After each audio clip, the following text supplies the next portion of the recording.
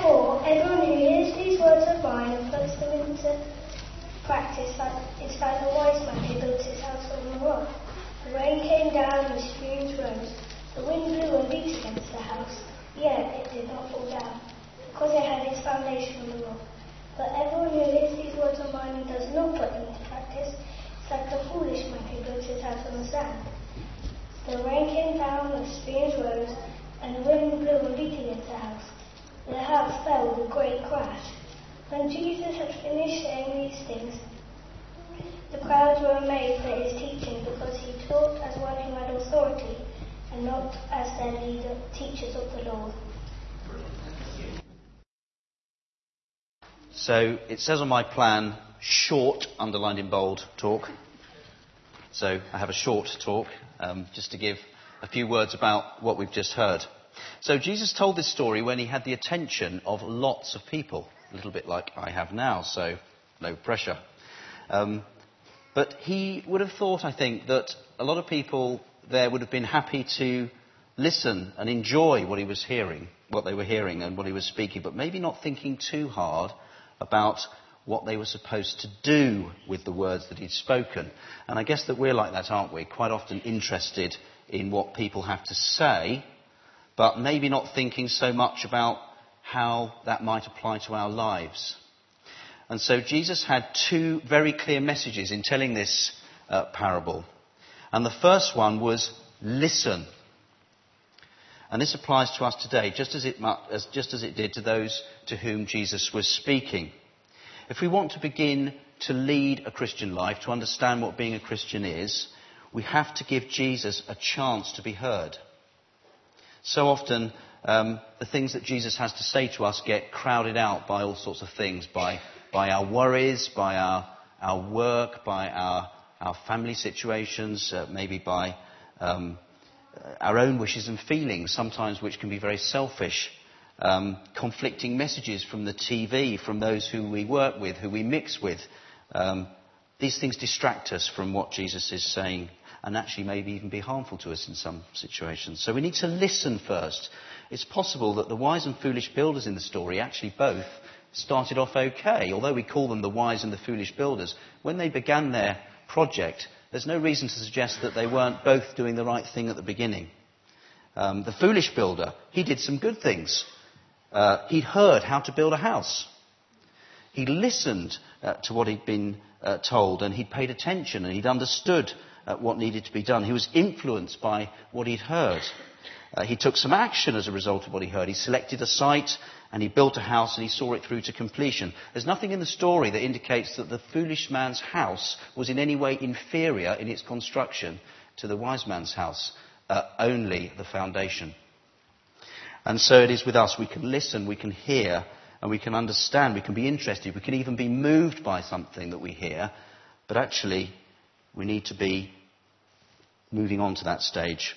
And that's what the next and second lesson that Jesus was trying to get across was, which was he commands that we do what we hear and not just listen. So the foolish builder had a great plan for a nice house, but it all went wrong in the more detailed parts of the planning. He planned only for the present. He only planned for it to be good weather. He neglected the sure foundation of the rock. So people listening to Jesus would have understood what he was saying about the land. Because where Jesus was living and where he was teaching was a land where there were lots of hills, there were lots of brooks. Flooding was common, and so it was important to select a building site that was sheltered from the storms. Sand is great in fair weather. It might appear solid and firm, but it was fragile and it was undependable when the rain came. So for us, applying this parable, we mustn't be satisfied with things that just are built on us or upon other people. We mustn't be satisfied with a religion that doesn't prepare us for things like temptation or for pain or for illness or affliction of any kind. Just living for the moment and not having any thought for how we might live through difficult times will mean problems will arise, big problems in difficult times. So we need to choose a firm foundation for our faith.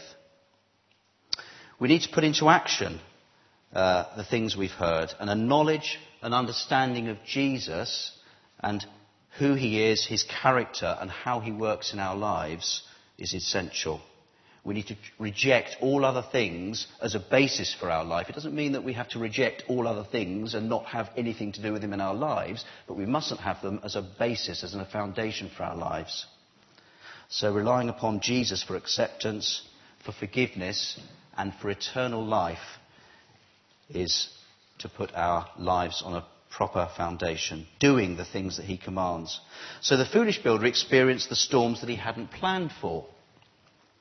Those storms overwhelmed him. His house, it is said, fell with a great crash. Jesus was using houses as a way of describing our lives.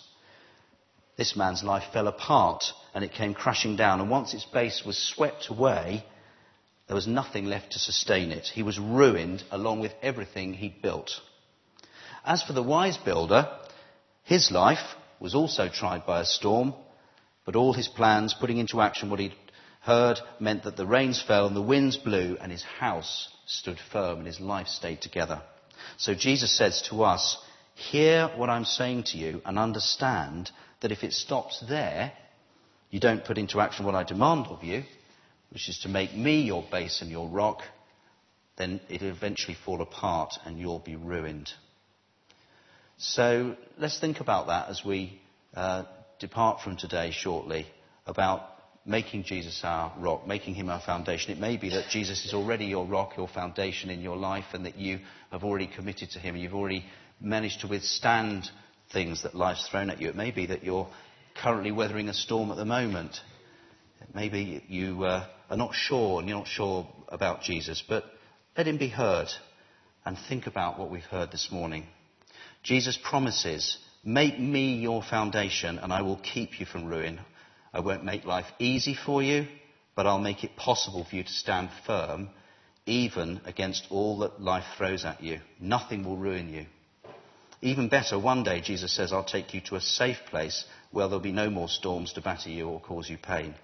And that's to God's house, which is going to stand forever.